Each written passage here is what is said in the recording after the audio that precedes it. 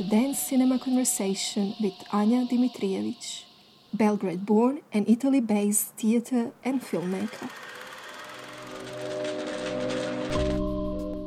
Anja and I met in Venice to talk about her short dance video Valle delle Sfingi, shot in a natural park in the northern part of Italy, where Anja discovered a mystical zoomorphic forms that triggered the idea to make the video and inspired the corresponding choreography.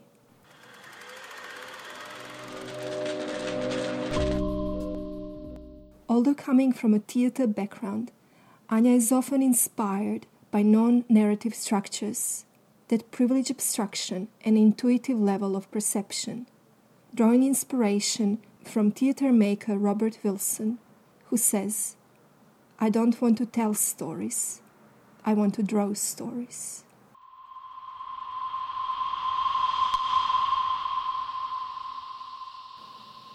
In this podcast, Anja takes us through the journey of making Valle delle Sfingi as we talk about her general interest in the dialogue between the body and the space, the significance of the circular shape and the circular movements in the video, and why it was important to present the video in black and white.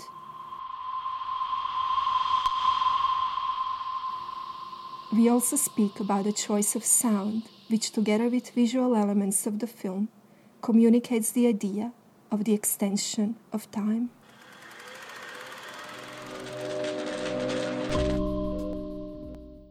Valle delle Sfingi is an actual natural park in the northern part of Italy. What about it intrigued you, and why did you want to film a video there, and why in particular did you feel it should be a movement-based video? Yes, Valle delle Sfingi is actually a Valley of the Sphinx, an actual name of this natural park in the pre-Alpic region that is very near to Verona. This natural place actually has one interesting thing that are the rocks. These zoomorphic rocks are something that people go to visit and see and discover more. It is very mysterious how they're so sculptural, because really some of them are very similar to the Egyptian Sphinx. And I was interested in this possibility of a dialogue between a body, the movement, and these rocks. You actually come from a theatre background. You're studying theatre and visual arts. So how did this whole interest in exploring spaces through the movement come about?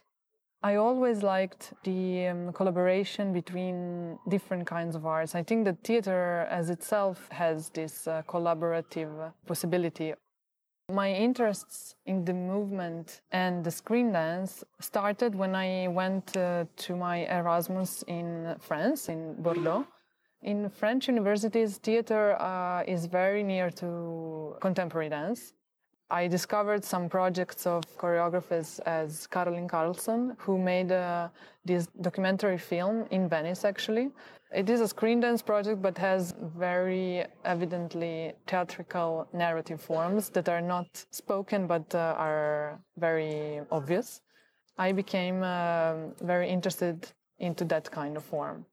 Talking about narrative, I know that even though you have a background, as we said, in theater, that you also like to avoid narrative structures and that you prefer abstraction and intuitive level of perception.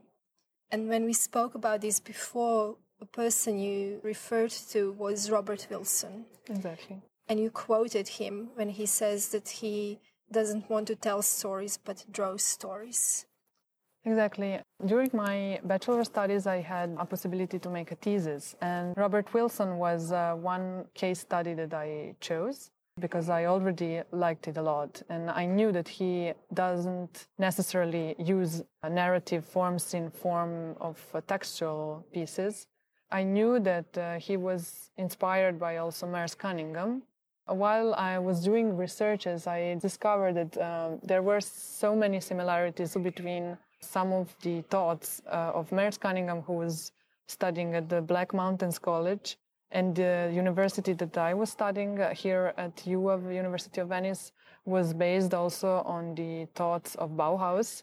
That was also one of the inspirations of the Black Mountains College. So in a way, everything was connected. I started discovering more and more about these kinds of languages. I'm not against textual form.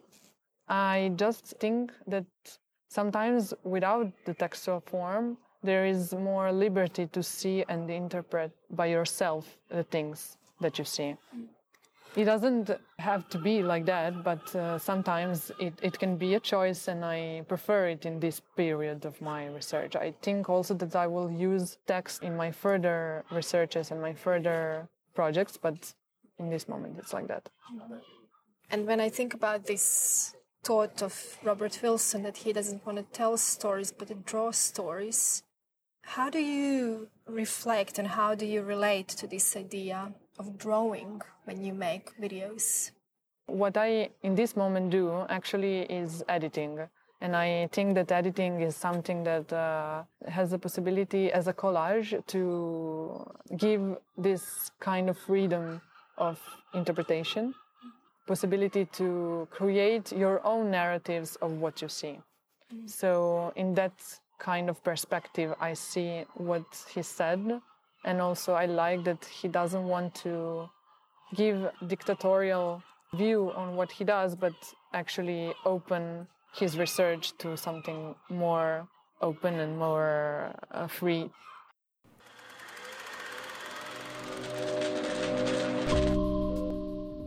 I'd like to come back to the actual site of Valle delle Sfingi. You were speaking about the rocks and the formation of the rocks that you encountered there that looked like Egyptian sphinx. How did you then respond to these shapes with the choreography that you made? When we went for the first time to the Valley of the Sphinx, we didn't know exactly what the video is going to be. There was this first phase of researching that was only connected to the collection of the elements that were drawings, perceptions, our comments, and also some of my improvisations based on movement in the space registered with the camera. So we tried to see what are the movements that could be functionable for that place. We decided it should be connected to the rocks in a slow movement.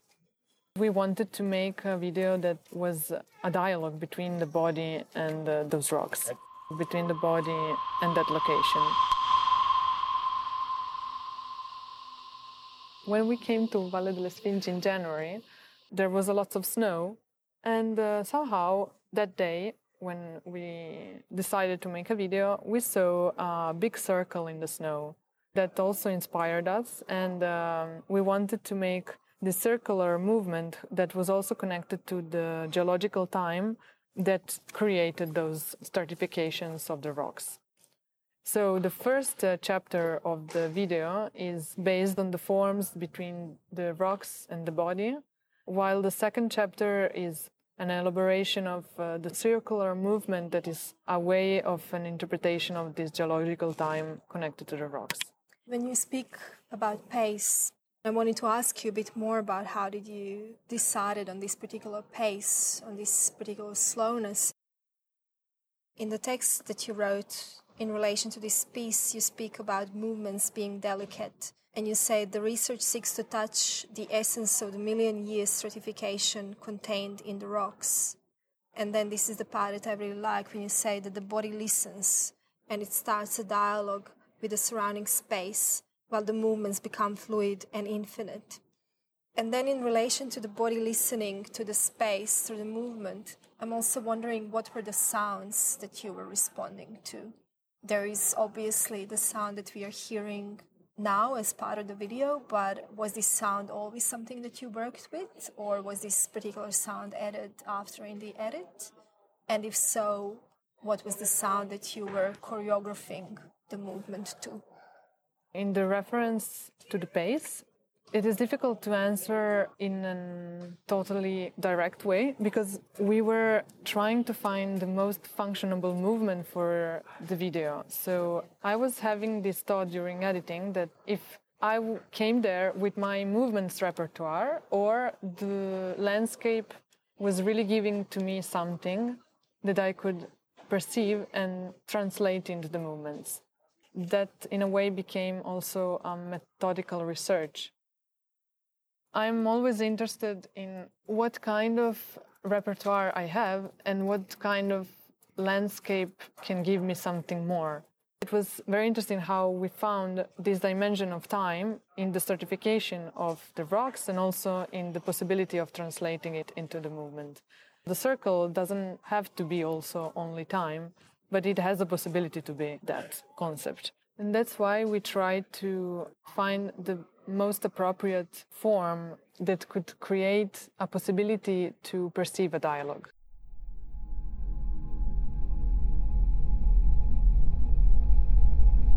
In the reference to the sound, we tried lots of different things too. For the first phase where we collected different things, we tried with the ambient sounds, but also with some musics that we thought it could be like suited for the landscape. It didn't really work, so I tried to be patient and just listen to the real location. And I remember that some of the things that were very helpful were the sound of wind and my steps that were stepping on the snow. These all things were, in a way, something that we tried to collect and translate then into the sound. What we made after in the editing with the sound was not really an ambient sound. We took charango guitar and my voice, and then we extended it.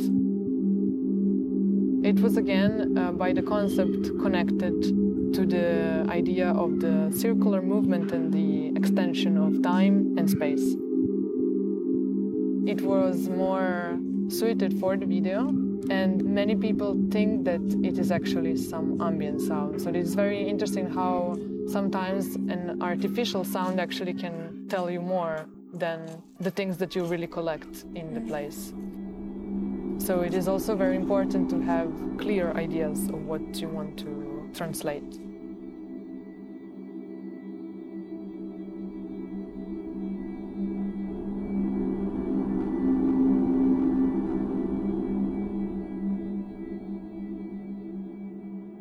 Coming back to your interest in space and the body's relation to the space and the way the spaces are perceived by us.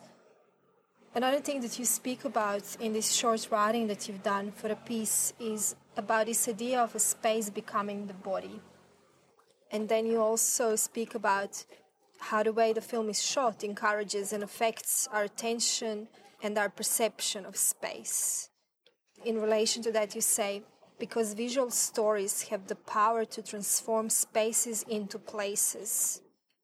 The video is a tool that can modify space and introduce new qualities to it. So there are a few questions in that for me. One is, how can video do that? But also, what does it mean to turn a space into place? What's the difference between the space and the place? And then the third question is, what does it mean for the space to become the body? I think that the video as a tool can really make one anonymous space something that it becomes a place that somebody can identify it as something else. Using the video tool, you can actually understand the exact place in another way. My research is this dialogue between the body and the location, but I'm trying the world dialogue. How is it possible to make visible this dialogue? I like the idea of a possibility to making like different spaces that are activated by the bodies, but not giving to the body a prevalence to the space. So I like when it can, in a way, be equal. We had a brief chat about this concept of space versus place before, and you referred to a friend of yours who, if I understood it correctly, she was referring to this concept that spaces exist even when we are not in them, but that they become places by either our presence, our awareness of them, or our attention to them. then I'm, in relation to that, thinking that perhaps that's what the function of the video there is, to direct our attention in some way and turn these spaces that are there regardless of our presence into places, because we have pointed our camera eye to them and invited the outside eyes to perceive them.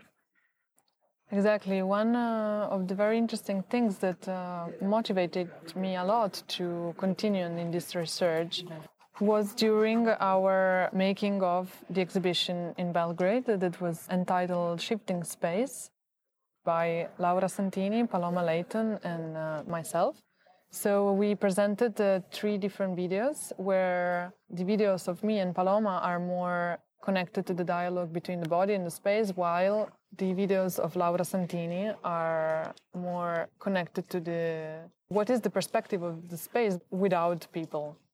And that was also very interesting to me, of how can we make a dialogue between us when she thinks that the spaces are there, they're real, even though we're not in it. And I was saying the spaces exist only when we perceive it. So this was this dialogue where we had these different points of view, and we wanted to make a collaboration of a possibility to have different kinds of points of view on what can place really be and how can space be modified. Now we're researching it with the video forms, but when we speak about theater, this whole subject can expand really a lot, because in theater, participants and public is actually very free to see and to watch wherever they want. It is really interesting how it changes the whole this discourse when we do something in theater, because then we can really speak about also freedom of the point of view of the spectators. Which, in a way, in video is a bit more limited. It is more limited, but it is kind of a possibility of expression to research.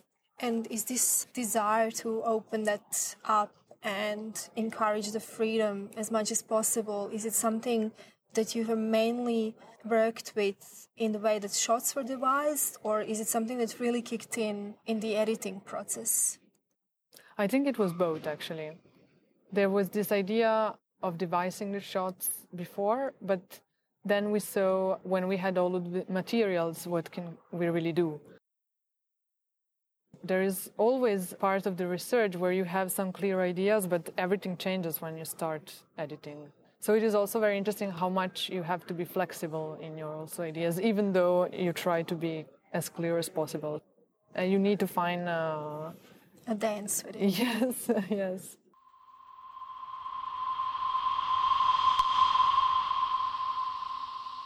Tell me a bit about the way that shots were devised and whether there were some visual references that were inspiring you, guiding images, or maybe it was even just a general guiding feeling that was leading you through this labyrinth of clarifying your thoughts.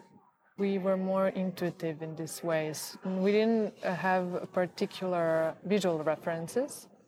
If we have to really search of some visual references, it could maybe be like the land art of American artists during the 60s, as this approach with the space and the modification of some natural landscapes. But it wasn't really a leading point during our project.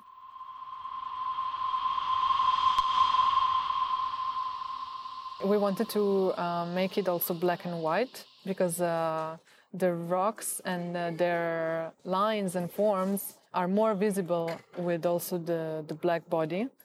So I had the black costume, and everything was white because we did it in the winter days. So we saw that there was this possibility of a real dialogue between the forms that are in black and white. We saw the lines, we saw that there are so many horizontal and vertical lines. I tried to do different movements that could, in a way, be also gameful with those rocks. And then we saw the circle that I told you before, and again, it was an intuition. We just came there, and we knew that this place had this dimension of mystery, as the rocks are very similar to the Egyptian Sphinx. And then again, this mystical circle appeared, and we wanted to create something in it, because it wasn't only interesting to make the dialogue between the rocks and me, but also to the whole place. So the idea to have it in black and white was present even before you actually shot it. It didn't come to you as an idea within the editing process. The idea of the black and white actually happened during the winter, because we saw that everything was white, and we saw that it was more functionable for the editing. So it was again something that we decided in the process. It is not only aesthetics, it is also with the decision to make it more clear, with always this idea of the dialogue. So we were researching for the best forms that could give us something that was more connected to it. You mentioned in relation to black and white that the accent between the body and the shapes around it becomes clearer in the black and white technique. Yes, I think that it is more obvious in that way. We wanted to make it obvious that this video is not something that will narrate you some story, but it is also, in a way, a research of the movement.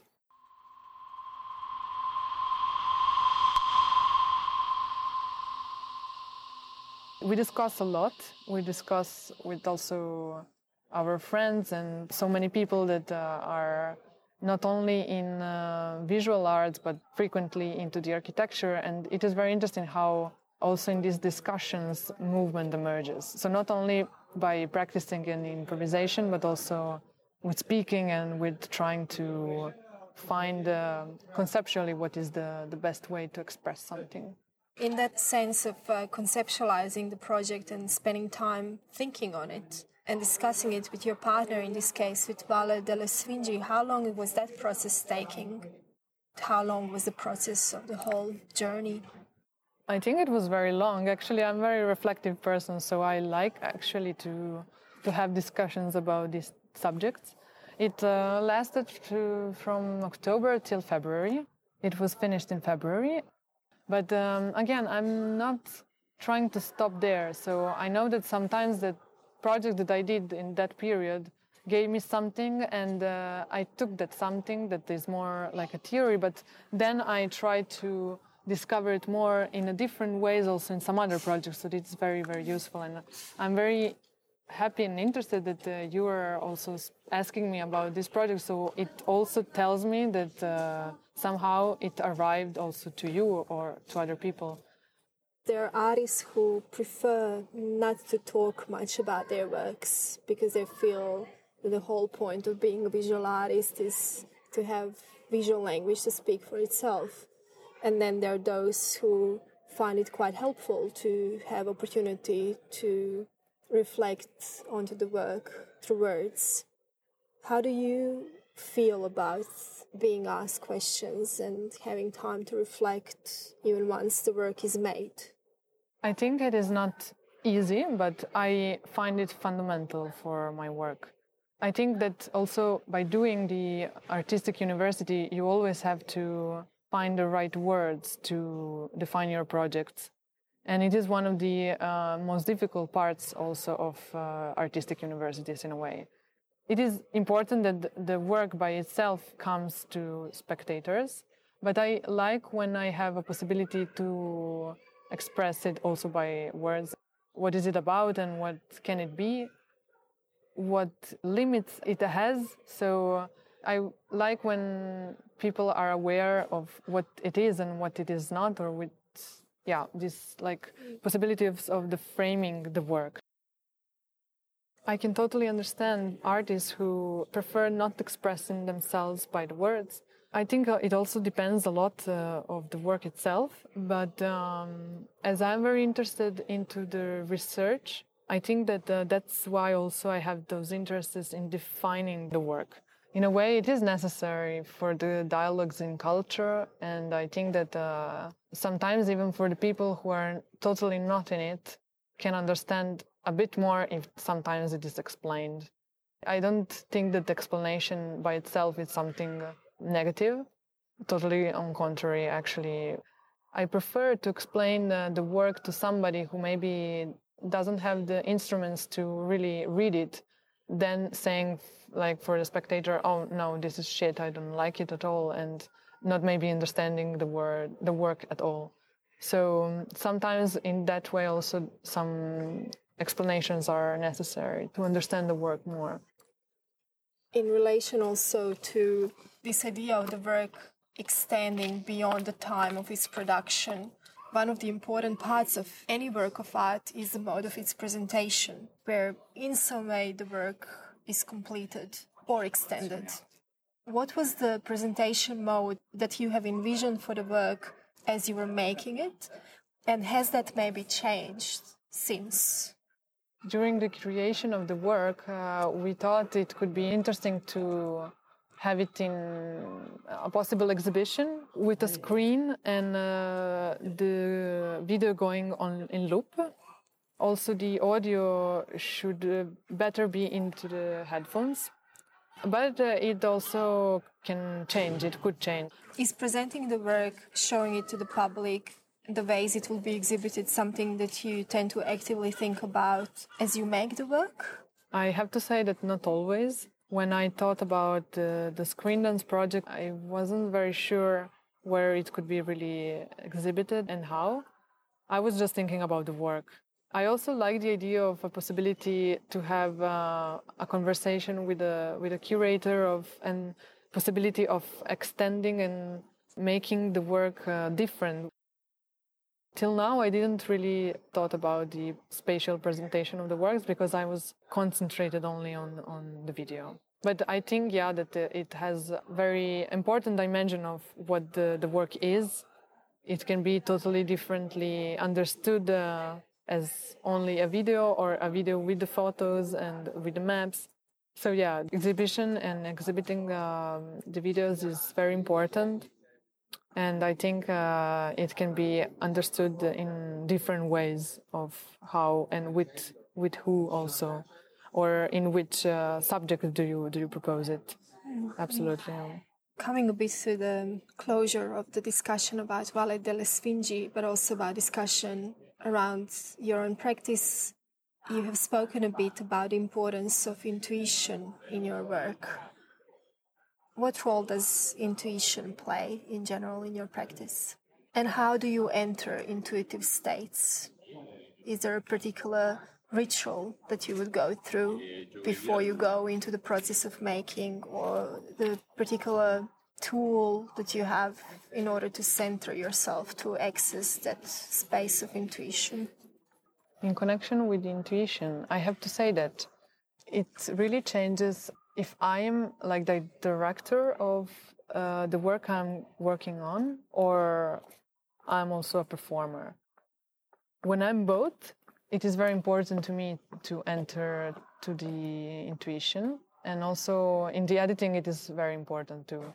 So it also depends in which kind of rituals I enter. For example, if I'm physically involved, I need the moment that I am like entering into it physically with also meditation or with doing some yoga and with trying to listen to the place where I'm working on.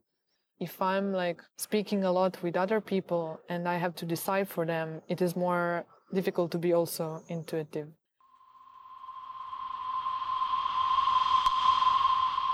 I think the intuition is something that is not only a sense, it is a method also. And it is a very important method to develop. And probably every person has its own method of developing intuition. And I think it is possible to hear your intuition only if you have time and space where you can really listen to yourself.